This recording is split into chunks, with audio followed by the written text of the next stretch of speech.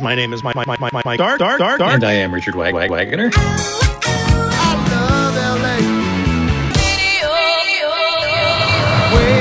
We're back. Do exactly as we say and no one gets hurt. All right, it's the holiday edition of Radio Waves. My name is Mike Stark. And Richard Wagner. And joining us this week is Dave Beasing to close out the year. How are you? It's good to be back. I don't know why you guys keep inviting me back, but it's good to be here.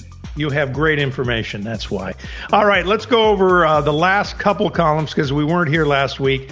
The December 16th column, you reported on Norm Pattis's passing, which we talked about the last time we were here. Anything new on that?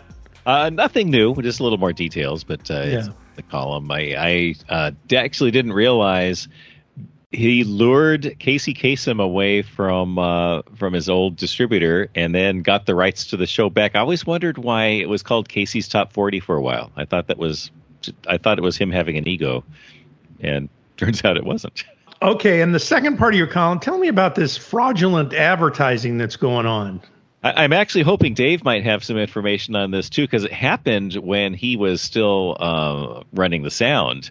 I don't think that he had any of his people do the fraudulent ads, but basically, at least I think it was during that time, this was a few years ago, but basically, Google released a phone, convinced iHeart stations to start advertising them in a way that was a personal endorsement, like the radio personalities actually used it, and they're talking about how wonderful the phone is.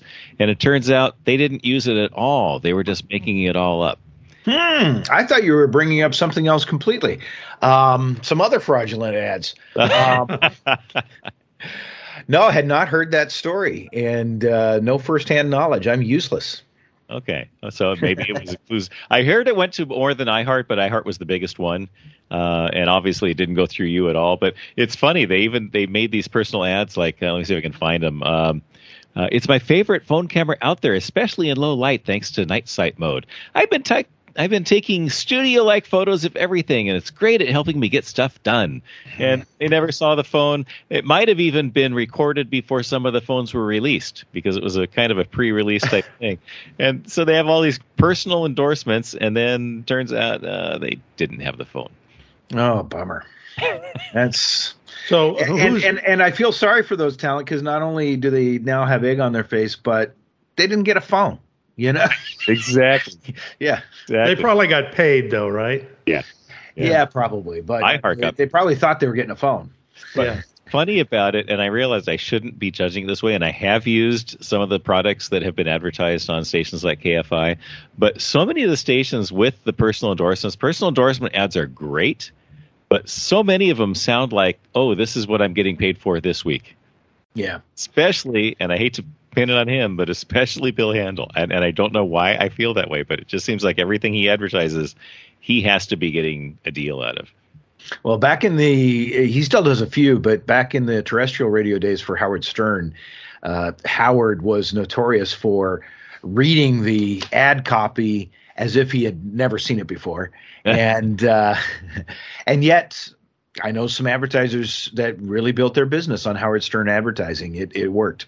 Yeah, absolutely. Well, we've talked about the endorsements always seem to add a little more to the credibility of the product, even though they're selling fraudulent stuff. It sounds like in some cases, but in the podcasting world, there has been research done. It is podcasting ads are largely, at least the money is driven by host reads, as they call them, those personality ads.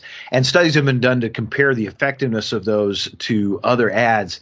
And there is not as much as maybe advertisers might think, but there is more effectiveness from host read or personality endorsement ads. I would think it would. But they even talked about that back in the old days of radio in the 60s, 70s. And it doesn't necessarily mean they have to lie about it, but I think a personal read does add interest to it. It's not just a slick produced thing that you can ignore. Here's the person actually talking about it, and it's your guy. So I can see that totally. Yeah, it's definitely less of a tune out than a screaming car dealer. Exactly. All right, this week's column, in in keeping with your promise, Richard, more holiday news. And you've got 2 holiday specials that are coming up, right? Yeah, I missed a week because you noticed the week with Mattis, I actually didn't have the news in there. And it's because I had to have 2 things this week. So it kind of averages out to once a week. There you go. Next week might be tough. Anyway, this one was kind of cool. It's from a online station service. The link is in the column, but it's from a 1980s Drake Chenault program called Christmas at Our House. Apparently, it's going to be the first time on the air in 20 years, and I have to say, I don't think I ever heard about it here. I don't know if it ever ran on. Probably would have run on K-Earth. I would guess. Yeah. Drake Chenault, hosted by Sonny Melendrez, who I met at Magic 106.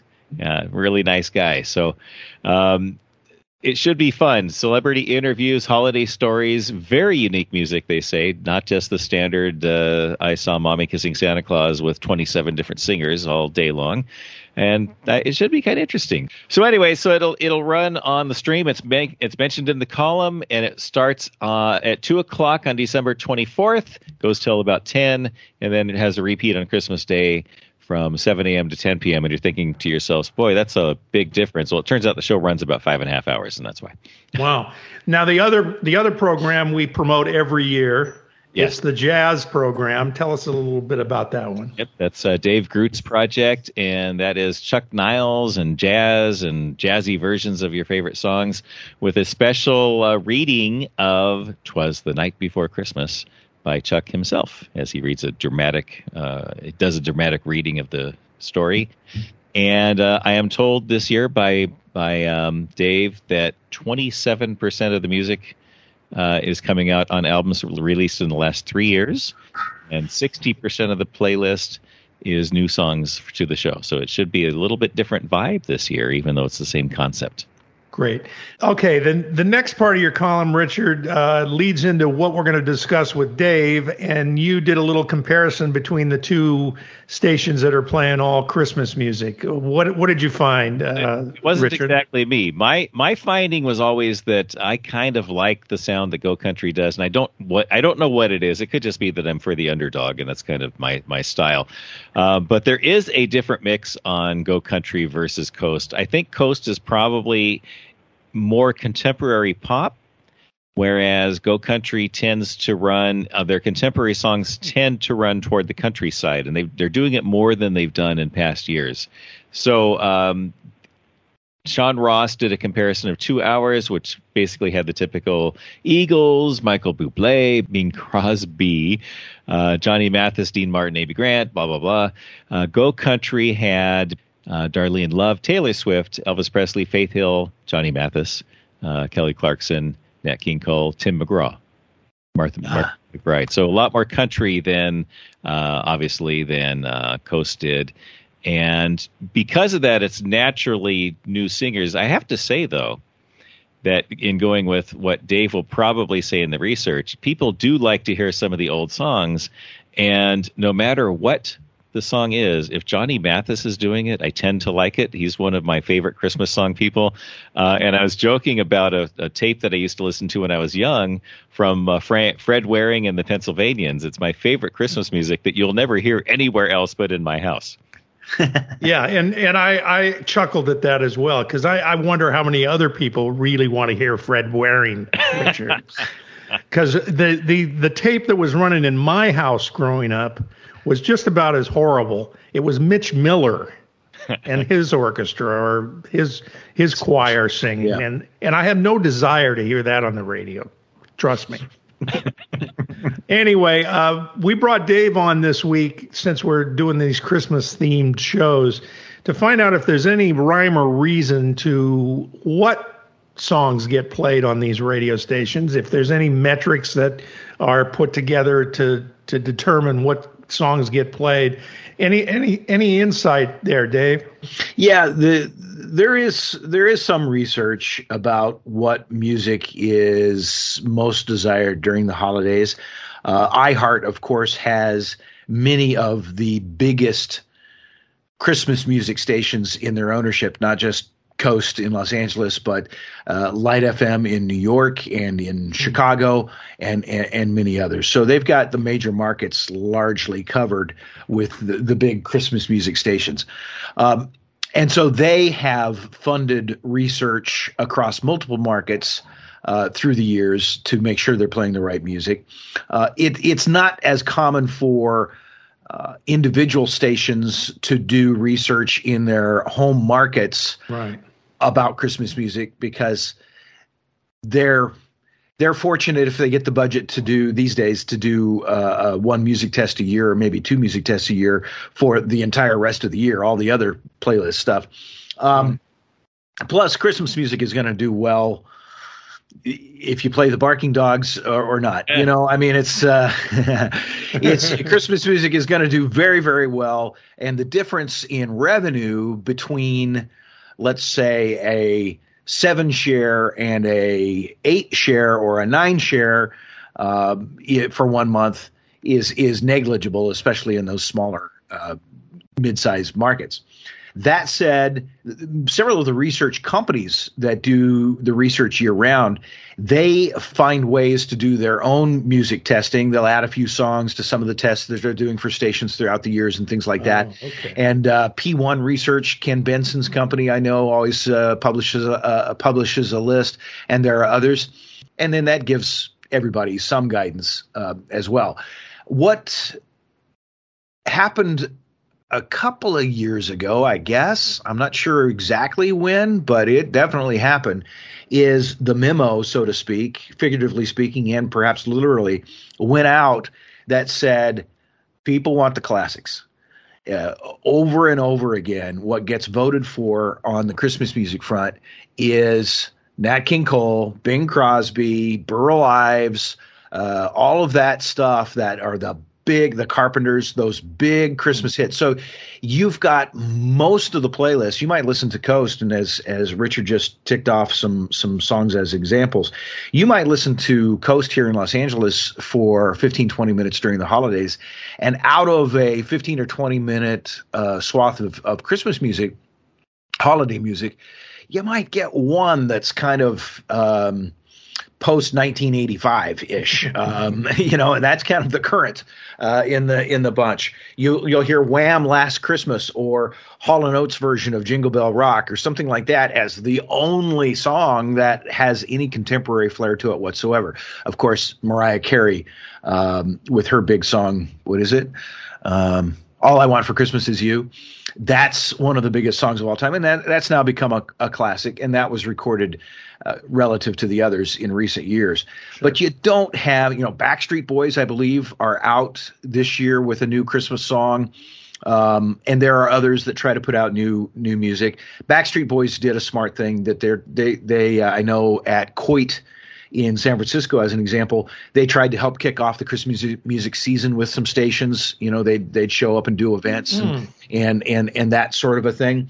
Unfortunately, right in the middle of their push for their new Christmas album, came Nick Carter's allegations. Allegations that he was not too nice to to say the least, to a 14-year-old, if it's true, years ago. But very sad story if it's true. And in the meantime, it really tarnished their image. And he's had some other allegations in years past, so it made it a somewhat believable, unfortunately, that this might be true. So that kind of killed their promotional effort. But the new stuff, I always felt as a programmer, why would you, for a month or less, introduce a whole bunch of unfamiliar music to your station just because there's a reference to Christmas Eve or something in there? Okay. I mean, it's like, who knows this stuff? Who cares about this stuff? Give me my Burl Ives and my Nat King Cole. Right. And that is how people vote in the music tests. And do you remember the research? I think you sent it to me a while back, and it might be the same one, that the reason it does so well is the memories it evokes. Yeah, which is true of all music, right? If I hear Rock the Boat by Hughes Corporation, and I don't often. I'm right back car hopping at Mutt and Jeff's Drive-In in Falls City, Nebraska as a kid. Those songs take you back, and what do you want during the holidays? You want that nostalgia, that comfort food. Hopefully you still have mom's recipe for the green bean casserole, and that's what you want. Well, Richard, you're going to have to lobby next year with the stations for your Fred Waring. I will not be doing any Mitch Miller lobbying, but no, maybe we could set up an online Christmas station that is the Fred Waring Mitch Miller station. Oh God, what a nightmare! Well, that's interesting. So, yeah, it makes sense that they're not going to do a lot of research on Christmas music because it only takes up a month. And when it comes right down to it, it's the nostalgia thing. It really is. It's interesting, the Backstreet Boys situation, how it tainted that promotion. Yet the Phil Spector album still is strong in those playlists. Yeah, you're right. Right? That's old news. Yeah, who was the story that I heard? Someone relating that they had met Paul McCartney, another musician who was pretty famous in his own right. I forget who it was. It doesn't matter, I guess.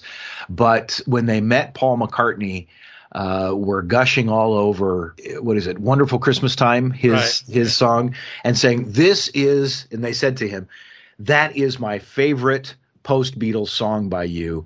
And Paul rolled his eyes and went, oh my God. He said, that was a rush job. No. But can you imagine between the sales, streaming, and the airplay compensation that he has received from that one song alone, one that he's not that proud of? Oh, yeah. Amazing. Amazing. Does any of the airplay actually drive sales of the CDs or the online purchases or, God forbid, albums if you're willing to pay $35 for a Christmas album? Probably not, because who does that, right? It's all about the streaming these days. So every play on YouTube or Spotify or whatever is money in the bank, and not much, I guess, per play, but that's what they're shooting for. Interesting.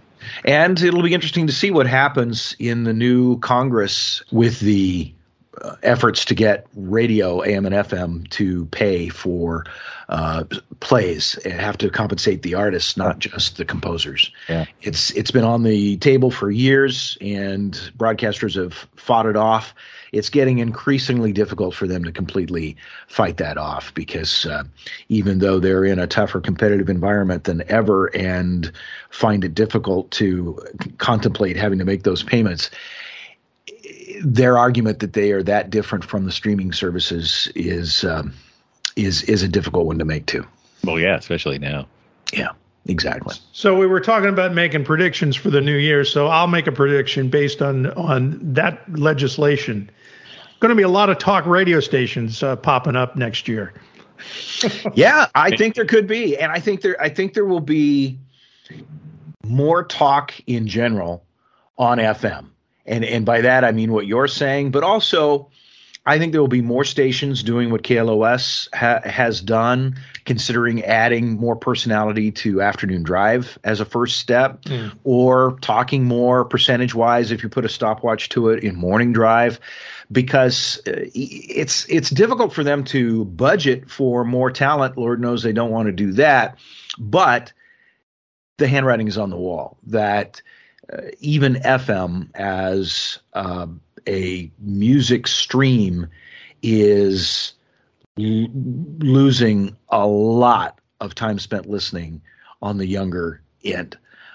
Under age 35 or so, the listening for music, the time, maybe they still cume, maybe they still listen some to FM, but that age group as a whole anyway, talking averages and total listening and so forth, spending a lot of time streaming and not listening to broadcast. Yeah, I think it's also seeping into us older people as well, because I'm finding that I'm on Spotify a lot more. We were getting ready for the holidays here at the house, and my wife wanted to hear some Christmas music, so I went to Spotify.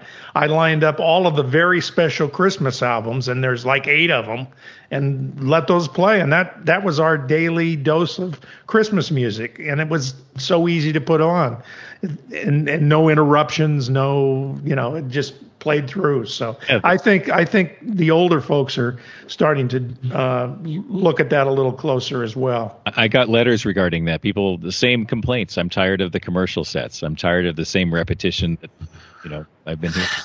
Yeah, and then you broadcasters have for years argued that, well, we stream too. We have music on streaming, and they do. But they have those commercial interruptions. Yeah, and it's not 8 minutes of commercials. Yeah, it is not a good user experience. You tend to hear 2 Home Depot ads in each break on the stream, or it's just not well trafficked. It's a huge interruption, and then of course on the air sometimes, Dave. Sometimes they'll even play the same ad twice in the same break. It's crazy. Like what happened to the old traffic departments? Right. And they're all out of one location now. There's nobody local at most of these companies because they've fired the local traffic directors, and it's all computerized, and nobody's really watching or listening to what actually happens. And then the other factor, of course, is just technology in general. That when you put on a very special Christmas albums, if a song come on that is a turkey in your opinion, you're able to hit that skip button. Absolutely. Or tell Alexa to do it. Yes. Hey, speaking, there's a question I wanted to bring up back when we were talking about the comparison. Coast, as we know, always bumps up in the ratings. Go Country does not. They pretty much stay about the same. Is there a financial incentive to run Christmas music, even if it doesn't cause increased listenership? Like, do the sponsors like it and they'll pay a little bit more for the rates, or maybe get different advertisers or whatever? Or I think a lot of cities don't have 2 Christmas music stations like LA does, or if they do, the second one is very secondary, as is Go Country to Coast at Christmas time. So maybe, I don't know the thinking at Go Country, but it could be that country is one of those formats that takes such an audience hit because of Christmas music that they would consider staying fairly even with the rest of the year to be a huge win. Right. Yeah, that makes sense, actually. That does make sense.